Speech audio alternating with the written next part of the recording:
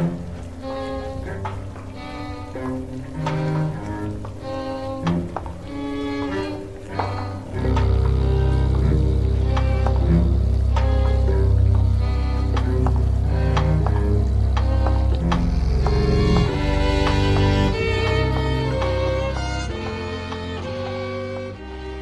evening and welcome to the Gallery of Curiosities. I am, as always, Osgood Underby, your humble host. So, here we are at the beginning of September, and already I can feel a chill in the air. It will be a long, cold winter. I've seen it in the cards, and the cards never lie. Except, of course, when they do. Perhaps it would be prudent to restock the liquor cabinet. I once knew a Russian fur trapper who claimed he could survive the entire winter on vodka alone. Now that's a Siberian winter, mind you, not one of ours. A true survivor, that Yuri was, and an alcohol tolerance worthy of a god. I never could keep up with him. He gave me this. Have you ever seen one? It's called a dinner dagger. This spike here on the end, he claimed it was the tooth of a dragon. Now, old as I am, I have never seen a dragon, and old Yuri was even older than I. Who am I to say what might still exist in that wild, frozen land? This evening's story comes to us from Benjamin Sperduto, a history teacher in Tampa, Florida. His short stories have appeared in a number of anthologies, including Coven, Bad Neighborhood, and Dystopian Express. His first novel, The Walls of Dalgrod, is available from Curiosity Quills Press. The author will be reading his own work.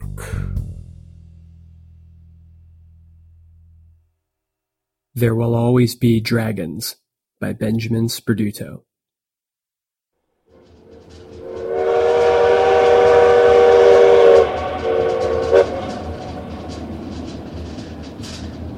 A priest once told Constantine that hell was not a place of fire, but of ice.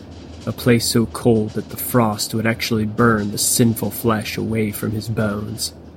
The image took hold in his young imagination, and whenever he awoke during the winter night, he could not tell if he was alive or dead.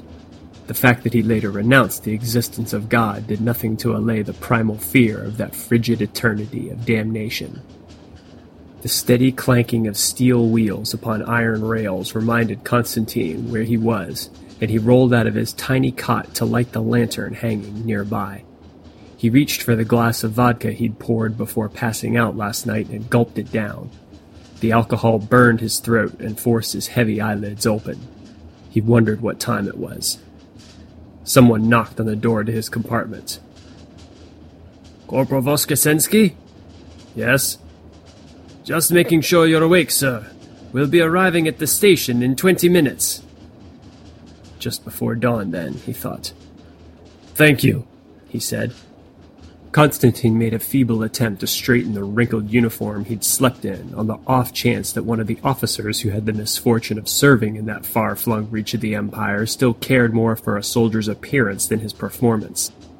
After giving far more attention to the maintenance of his Mosin Nagant rifle, he returned to his cot and picked up the book that had kept him company on the long journey to Manchuria. Written by a German philosopher, it made for intriguing reading with its focus on morality and judgment. His father would have liked it. When the train pulled into the station, Constantine hid the book deep inside his pack and left his small cabin.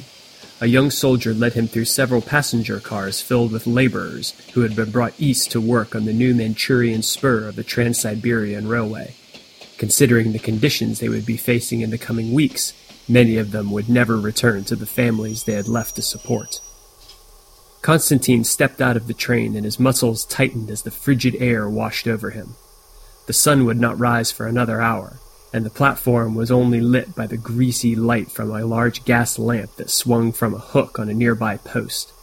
There was not enough light to make visible the station itself, but it was easy to spot the 2 army officers standing ready to receive him.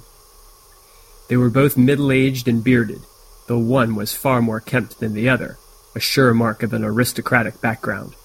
Constantine doubted that he'd ever seen a day of real combat. There was a good chance that he would end up hating him before he left Manchuria. "Corporal Voskresensky, I presume," the neat and tidy officer said. "Yes, sir." "Welcome to Manchuria, Corporal. I am Captain Alexander Rushakov. You'll be under my command for the duration of your stay." He gestured to the other man. "This is Sergeant Kabalov. He will be your commanding officer in the field. I trust that you were made aware of the particulars of our situation before you left St. Petersburg?" "Yes, sir." "Very well, then. I have pressing business that must be attended to this morning. Sergeant Kabalov will see to your needs and your deployment for today. I expect a full report on your assessment of the situation by tonight, Corporal. Good day." Sergeant Kabalov sighed and relaxed his posture once his commanding officer was out of sight. "Welcome to hell, Corporal," he said with a grunt. Constantine could smell the heavy scent of alcohol on his breath. "Come with me."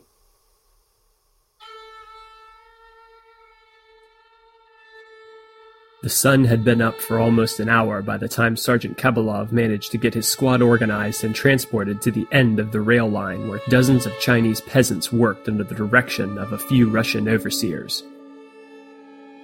Constantine watched them as he exited the passenger car. They worked at a steady, mechanical pace, wholly oblivious to their surroundings for the most part, but he noticed that every few seconds one of the workers would cast a glance skyward for just a second or two before returning to his toil. After scanning the area, he realized that Kabalov had been speaking to him, but he doubted he'd missed anything he'd wanted to hear thus far. "Nobody bothered doubling their guard until the third attack. I guess it was only after the second one that somebody realized it was more than a few angry farmers." Constantine took note of the soldiers standing watch around the Chinese laborers. Only a few soldiers were actually watching them.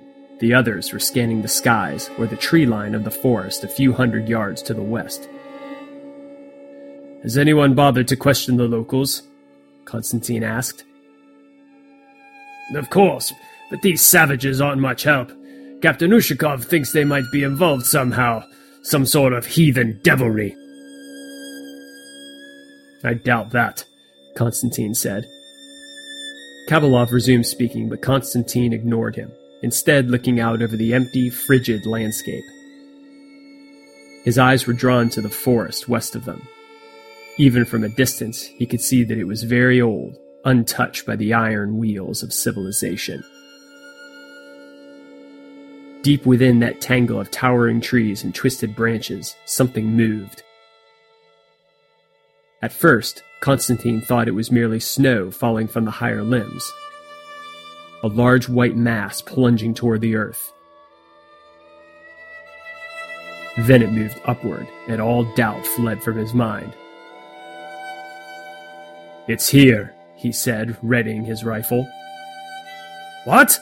Kabalov said, his panicked eyes darting to the sky. "Where?" "There, in the trees." Constantine intended to tell Kabalov to order everyone to take cover where they could, that their best chance for survival would be to flee, and trust that chance would take pity on their situation, but there was no time. The air shook with the sound more furious than 100 cannons, and Constantine could only watch with awe as a great serpentine dragon slithered out from the cover of the forest and into the gray sky. He could hear none of his commanders screaming, nor that of the soldiers and workers. His ears were still ringing from that first thunderous cry. While the others panicked and scuttled about in confusion, Constantine stood where he was and watched the massive white beast glide effortlessly through the sky towards them. Its long, sinuous form writhed with a hypnotic grace, and were it not for the short, taloned limbs tucked alongside its body and the horn-crowned head, it might be mistaken for a giant snake. Konstantin could not guess how the dragon kept aloft, for the two stunted wings just behind its forelimbs scarcely moved as it flew ever closer to them. "Damn you, man! Stand your ground!" Sergeant Kabalov's voice was muffled and distant, but clear enough to discern among the confusion. The soldiers he addressed were disorganized and frightened. Some dropped their rifles and ran, while others fouled wildly at the targets still too distant to hit by chance. Konstantin at last sprang into motion and seized Kabalov by the arm. "No! Tell them to take cover!" Kabalov ignored him and continued to bark at the few soldiers still capable of following orders. Somehow, he managed to organize them into a makeshift line, and they took aim at the rapidly approaching beast. Kabalov gave the order to fire, and the air crackled with the discharge of rifles. Konstantin turned and dove beneath the train car that he had stepped off only minutes ago. He twisted around in time to see a burst of flame sweep across the frosty ground and engulf Kabalov and his men. Their screams quickly gave way to the loud pops of their ammunition exploding as the superheated inferno ignited everything in its ravenous grasp. Some of the fire licked at the side of the wooden train car, and it too began to burn. Before the dragon could circle around for another attack, Konstantin rolled out from under the smoldering train car and ran toward the engine. But the train car exploded just as he cleared it, and the force of the blast threw him to the ground. He twisted onto his back to see the dragon slithering about to make another pass at the train. Its snake-like body changed direction instantly, with almost no loss of speed. Konstantin had never seen anything move so fast. He scrambled to his feet and ran for the train's engine, his ears assaulted by the beast's monstrous roar. The air suddenly grew intolerably hot as he flung himself under the iron engine of the train. Eager flames licked at him as the dragon's fiery breath swept over the train, setting fire to the cars that were still untouched. The fire receded quickly, unable to burn any part of the engine, but a second blast followed quickly, and Konstantin felt waves of intense heat eagerly clawing at him. He wanted to scream, but he bit his tongue, fearful of betraying the fact that he was still alive. When a third grout of flame and heat whipped under the engine, Konstantin's head grew light and his vision blurred. A moment later, he lost consciousness.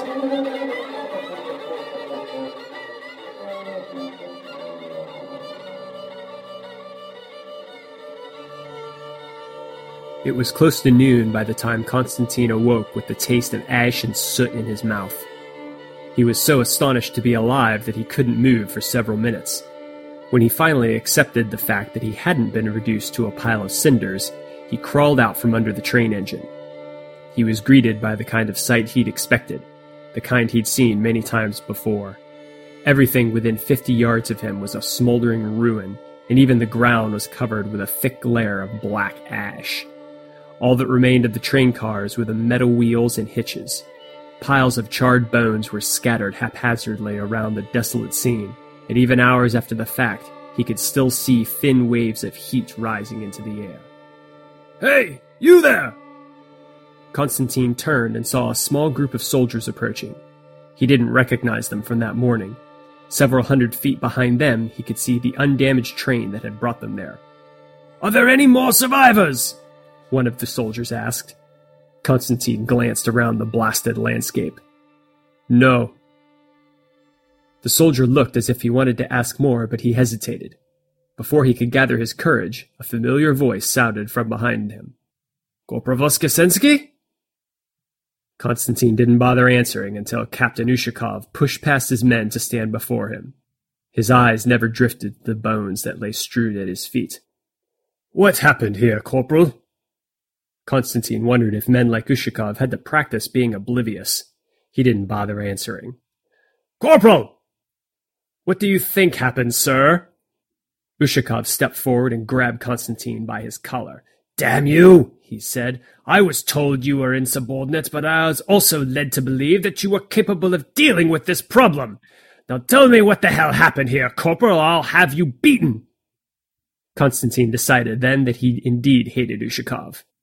There were far too many officers like him in the Russian army. "We were attacked a few minutes after I got here. It came out of the western wood and was right on top of us before we could do anything.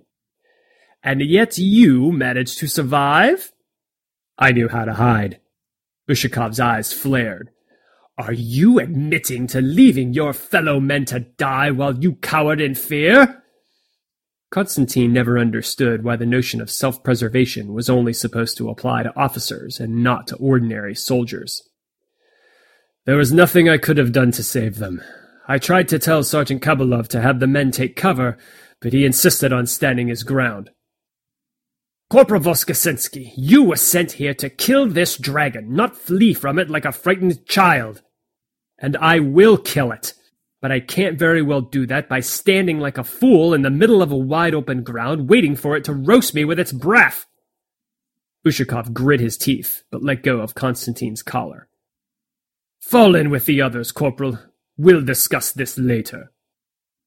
"Keeping me here with the rest of your company is pointless," Konstantin said. "I should be out there trying to pick up its trail." For a long moment, Ushakov simply stared at Konstantin before he narrowed his eyes and cursed. "Very well, but I'm sending 2 men out with you." Konstantin shook his head as the captain turned to leave. "Not a chance. They'll give away my position too easily." Ushakov didn't bother turning around. "It was not a suggestion, Corporal Voskresensky." It only took Konstantin a few minutes to gather all the supplies he needed, but he was forced to wait for nearly an hour while Captain Ushakov decided who he was going to send with him into the forest. When Konstantin was finally introduced to Privates Blagoy and Lenskevich, it was plain why they'd been assigned to him. Private Blagoy's soft face looked like it had never felt the touch of a razor. He carried out his every order with the enthusiasm and eagerness that could only be found among the ranks of naive enlisted peasants. The very thought of questioning an order probably gave him a stomachache. The other soldier, Private Lenskevich, was a bit older and looked to have seen his share of combat. His face was grimly set, but his eyes were lively, eagerly darting around as if in anticipation of something unseen. Konstantin noted how he carried his rifle slung lower than was normal, making it easier to swing it up to a firing position. Everything about Lenskevich's manner and appearance marked him as a killer. The army loved men like him, men who wouldn't hesitate to fire into unarmed crowds of filthy peasants who strayed too close to the Tsar's brilliant palaces. Even if he succeeded in killing the dragon, it was likely that one of those men, perhaps both of them, had been ordered by Ushakov to set a bullet aside for him.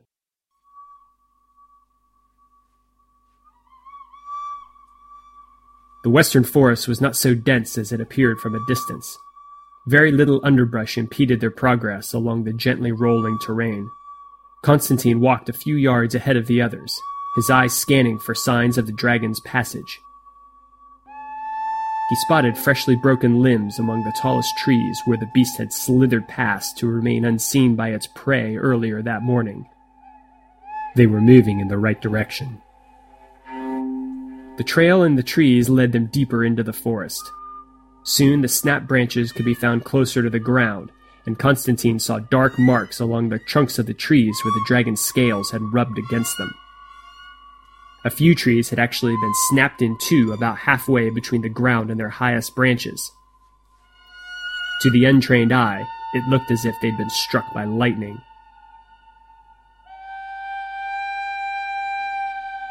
Konstantin said nothing of his observations, and his 2 companions asked no questions as he guided them through the wood. On 2 occasions, he lost the dragon's trail completely and wandered aimlessly for several minutes before he picked it up again, but neither of the soldiers seemed to notice. It was getting late in the day when Konstantin found what he was really looking for. He stopped and knelt to examine a patch of underbrush.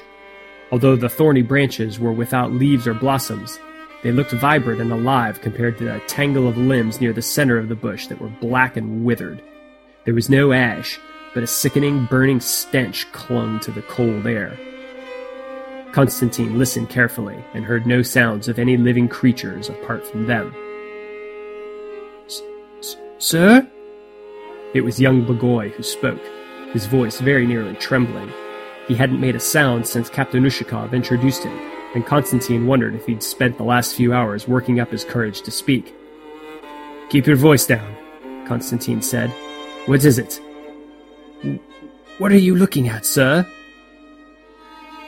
"Do you see this spot?" He pointed to the patch of withered branches, which was about 2 feet in diameter. Blagoy walked up alongside him for a better look. What is that? It looks like it's rotted or something. No, Constantine said. It's a burn mark. The saliva of most dragons is like an acid. It burns through just about anything given enough time. Helps them digest things better, so I've been told. Lanskovich spoke up in his gravelly voice. Great. So what does that mean for us?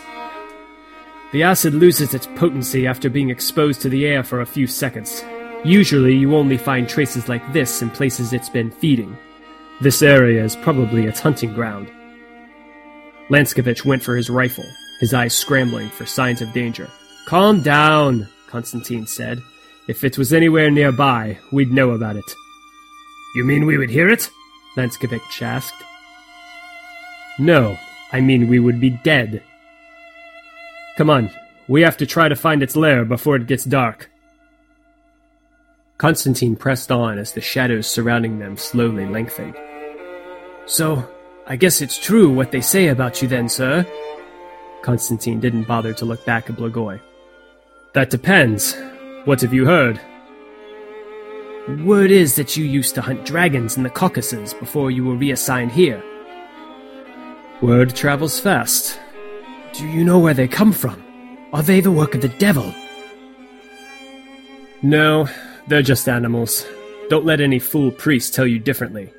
I've seen them bleed and die without the help from any divine intervention. This one must be the work of the Chinaman's sorcery, Lanskovich said. Those brutes are dumb enough to summon forth a creature like this. Listen to me. There's nothing magical about it, Constantine said. You can't just make one appear out of thin air by burning some incense and talking in tongues. They're like any other animal. They just want to live their lives and be left alone. But if that's true, well, why does this one keep attacking us? We've done nothing to harm it. Now Constantine turned and looked back at Blagoy. Haven't we? We're building a railroad line across a stretch of country that's been untouched by the modern world until now. Between the noise of the trains themselves and the blasting we've done, is it any wonder that it's mad at us? Lanskovich just shrugged, but Blagoy appeared to take what he said into consideration. Constantine returned his attention to the dragon's trail, which wound through the forest for another half-mile until they emerged from the forest and found themselves upon the shore of a small lake. A thick layer of ice covered the surface, save for one area along the shore a few 100 feet from them. Constantine cautiously made his way over to the hole, which proved to be much larger than it appeared at a distance. The hole was about 30 feet across and extended some 20 feet into the lake. Small pieces of ice floated on the surface of the water inside, but they were too thin to be a part of the original ice layer. The edges of the hole were rounded and smooth. There was no sign of the jagged edges that would indicate the ice had been broken through. This is it, Constantine said. This is what? Lanskovich asked. Its lair must be at the bottom of this lake. You see how this part of the lake hasn't frozen over? Never had a chance to because the dragon's always coming and going. Is it in there now? Blagoy asked. No way of knowing, Constantine said. He turned away from the hole in the ice and examined the forest behind them. There was a small hill at the edge of the tree line farther down the shore. The underbrush and the tree canopy were particularly dense there. This way. He led them down to the hill and made his way up to the top. It wasn't very high, but it was the only elevated ground in the area that afforded a clear view of the ice hole. Rifle at the ready, he carefully lowered himself into the tangle of dried branches, and when he lay flat on the ground, he took aim. From that position, he had a clear shot at the entire area surrounding the ice hole. Satisfied, he stood up and removed the heavy pack he'd been carrying all day. We'll wait here. If it's not in the lake, we'll catch it when it comes back. And if it's in there? Lanskovich asked. Now it was Constantine's turn to shrug. Well, it has to come out sometime. The already cold temperature plunged after the sun went down, and the 3 soldiers huddled together on the ground beneath several layers of blankets in an attempt to keep warm. Lying on the ground helped them avoid the worst of the increasingly strong wind, but such knowledge was far from comforting considering that they faced the very real prospect of freezing to death before even catching sign of their intended target. Constantine refused to start a fire, knowing that the dragon would be able to spot its light from miles away. Somewhere above the thick clouds, a full moon shone brightly, giving off just enough light to make the frozen lake visible. His eyes and rifle remained fixed on the hole in the ice that led to the dragon's lair. Despite waking before dawn and surviving an arduous day, he felt little fatigue. Anticipation gnawed at his muscles, and his nerves remained tightly coiled. He kept his mind focused on the target, both the one in his sights and the one that must eventually appear. Lanskovich had fallen asleep within an hour of lying down. Blagoy fared better, but his eyes were heavy, and Constantine felt his body occasionally relax, only to snap to attention within seconds. "What's your name, Private?" "Pavel, sir." "Don't call me sir, Pavel. If I didn't have experience with problems like this, I would have been discharged or shot long before I became a corporal." "Why is that?" Constantine smiled. "Something one of my previous commanding officers called gross insubordination and a lack of respect for his royal majesty so great as to border on treason." He seemed to regard the second offense as the greater of the two.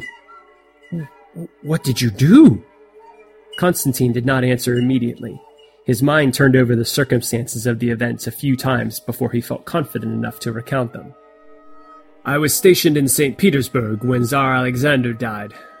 My commanding officer there was a fat aristocrat who'd never seen a battle at a distance closer than a mile. He had me beaten because I didn't show for the funeral procession, though it was a wonder I was missed considering how badly the Tsar's idiot son botched the whole affair." "Why weren't you there?" Blagoy asked. "Have you no love for Tsar and country?" "Not for the Tsar, especially the fool we're stuck with now. Alexander might have been an ogre, but at least he was competent. As for love of country, that depends on your meaning. If you mean love of fellow Russians, then yes, I've a great deal of love for my country. But if by country you mean the Empire, then no." You don't feel pride over what we've accomplished in so short a time? Surely the coming century is destined to be remembered as Russia's, don't you think?" Constantine laughed. "You've been listening too much to the generals, I think. Look past all the bluster and you'll find the Empire is losing its grip. Someday soon we'll go to war with Japan over our meaningless holdings out here in the East. We couldn't supply an army in Crimea. How do you expect one to function out here with only a single railway?" "We've always overcome such challenges in the past," Blagoy said. "We faced hardships, to be sure, but we are still here in the end. Look at our situation here, threatened by a monster known only through legend, and yet even a cynic such as you still hopes to prevail." Constantine shook his head. "You missed the point. There will always be dragons. Whether they come at you with fire and claw, rifle and bayonet, or speeches and pamphlets, they will always be there. Slaying dragons is a dangerous business. Sooner or later, one of them will be the death of you." Blagoy did not respond and said nothing for several minutes. Constantine couldn't tell what caused this silence, the thought of Russia's inevitable collapse or the very real prospect of their own deaths. Finally, the young soldier spoke up. "Will this beast never show itself?" "Patience," Constantine said. "Dragons are seldom in a hurry to do much of anything, unless they've set their minds to destruction." "But you're certain it will be here at some point, right?" "The ones I've encountered spend most of their time sleeping, and they emerge only to eat every few weeks. But once a regular routine has been disturbed, they become much more active, sometimes forsaking their lair completely for days at a time." "So it could be miles from here, then?"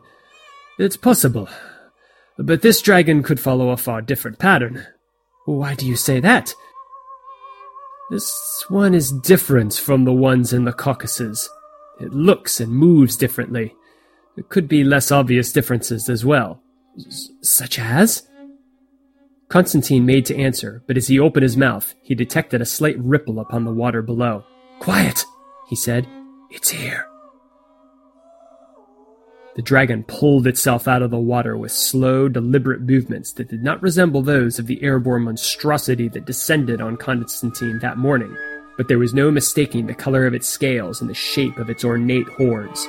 Constantine was certain that it was the same dragon. He slipped his finger over the trigger of his rifle and moved the iron sights over the monster's head. More than half of the dragon's body was visible when Constantine finally got a clear view of its eye, the only spot on its body vulnerable to a bullet. It would have been a difficult shot even in full daylight, but he found some reassurance in the fact that the wind had died down at least.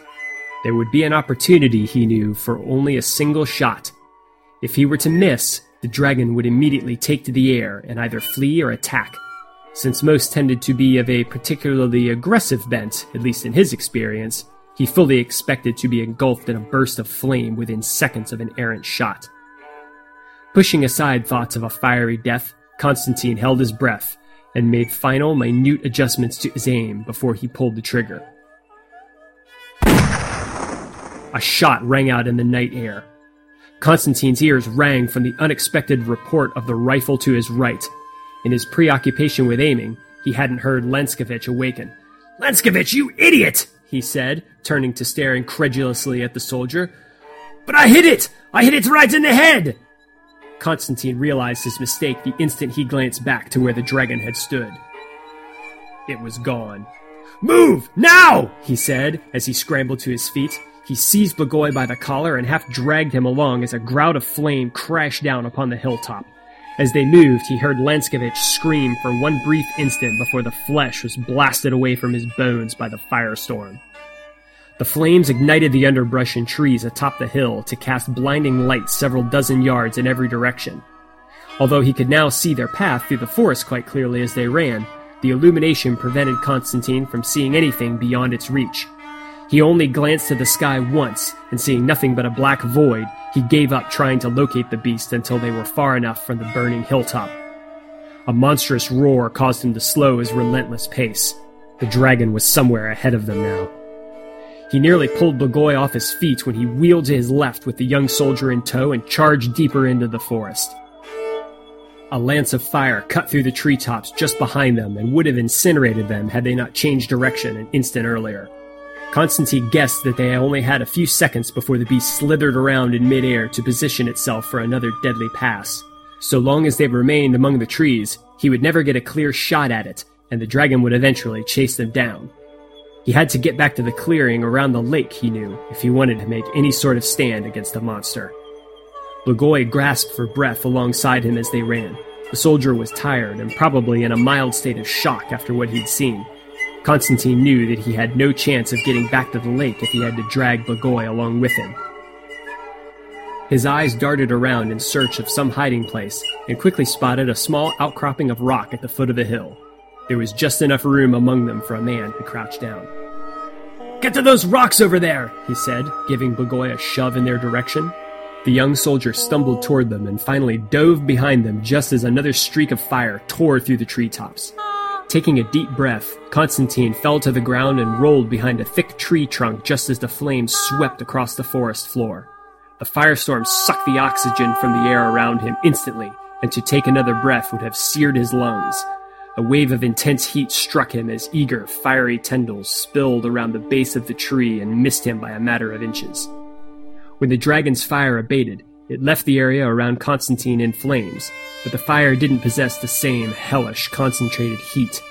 Still holding his breath, he leapt out from his hiding place and dashed toward the lake. He finally gasped for air when he cleared the burning trees, and the dragon shrieked somewhere behind him. By some miracle of chance, the monster appeared to have lost sight of him as he raced over the uneven ground of the forest, for he reached the lake without having to avoid another bombardment of dragon fire. He emerged from the forest some distance from the burning hilltop where they'd first been spotted. The illumination from the flames was not so great as to spoil Constantine's view of the night sky, and he quickly spotted the dragon sweeping back and forth just above the treetops. He raised his rifle, took aim, and fired. The shot missed, which he had expected considering the distance and the motion of the target, but it got the beast's attention as he'd intended. It spiraled into the air several hundred feet, then straightened itself and launched toward him like a monstrous living arrow. Constantine worked the bolt of his rifle, ejecting the spent cartridge and sliding another into place. The dragon picked up speed as smoke billowed from its nostrils. Constantine raised his rifle and took aim, knowing that he would have only one shot. It was less than 200 yards away now. The dragon increased speed, its serpentine body rigid and straight. 150 yards. Constantine trained his sights on the beast's mouth. 100 yards. His finger applied pressure to the trigger. 75 yards. The dragon opened its mouth. 50 yards. Constantine fired. The bullet ripped into the soft flesh at the back of the dragon's mouth just as the fire churning in its gullet rushed forth to incinerate its prey below. A sudden rush of air sucked the flame through the bullet hole and into the dragon's horned skull. Its body jerked once grotesquely before fire burst forth from its nostrils, ears, and eye sockets. The body went limp then as it plummeted to the earth. Constantine leapt aside to avoid being crushed by the dragon's immense weight. The ground shook when it crashed down only a few yards away from him, and a force of the impact threw him to the ground. His head hit something hard, and Constantine fell unconscious.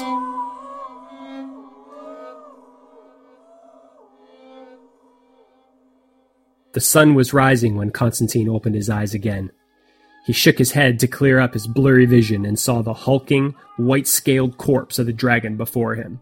Faint wisps of smoke still issued from its nostrils and empty eye sockets. Carrion birds were already picking at it, digging their beaks under the steel-hard scales to reach the warm flesh beneath. He got to his feet and was amazed that he hadn't even suffered frostbite after being exposed to the cold for most of the night. A closer inspection of the dragon, however, revealed a slight shimmer in the air around it. Even after being dead for several hours, the beast still gave off a great deal of heat.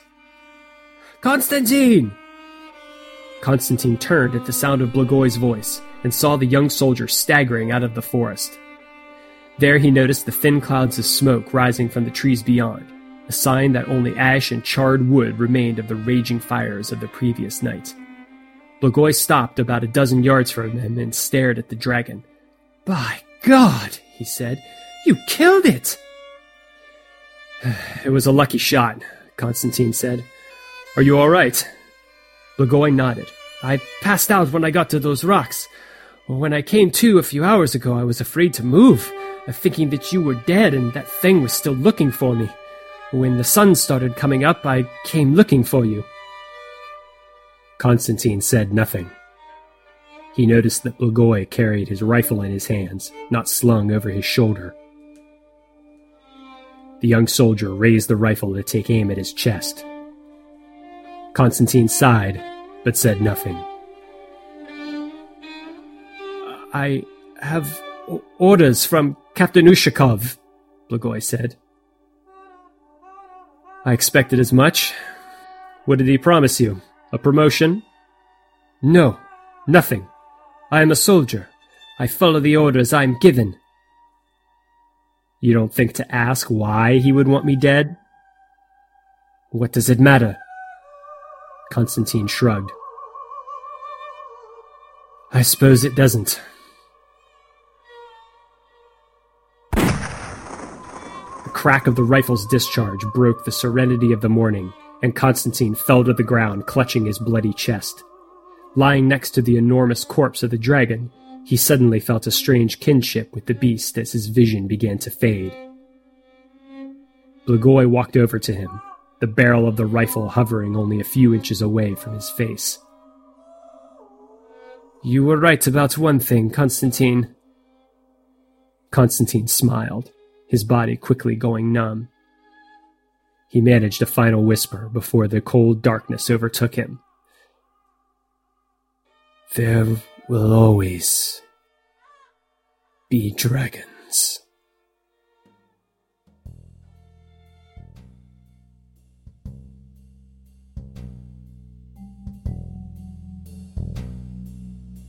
Well, I think that qualifies as a happy ending. In a Russian sense. Yuri certainly would have thought so. He never did adapt very well to the modern world, sadly. Couldn't quite get the hang of remembering to look both ways before crossing the street. Here's to you, Yuri.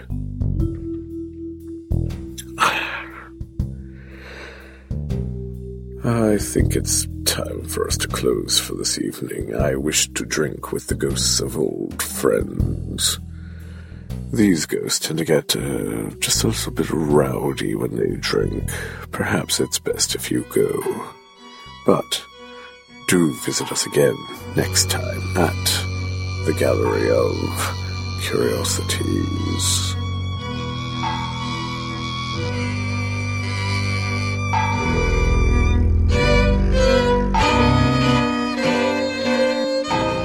Gallery of Curiosities is produced under a Creative Commons International 4.0 non-commercial attribution, no derivatives license. Don't sell it, change it, or make a transcript. We're not sure if anyone besides our mothers are listening, so if you have a moment, we would appreciate some feedback on the show and the stories. Find us on Facebook, Patreon, WordPress, or Twitter to leave a comment, or write to us at curiousgallery@gmail.com. Tonight's story music was by Troika. Our theme song is Ashes, Ashes by Deus Ex Vapora Machina. This episode was released on September 3rd of 2016. For full show notes, visit us on the web at gallerycurious.com.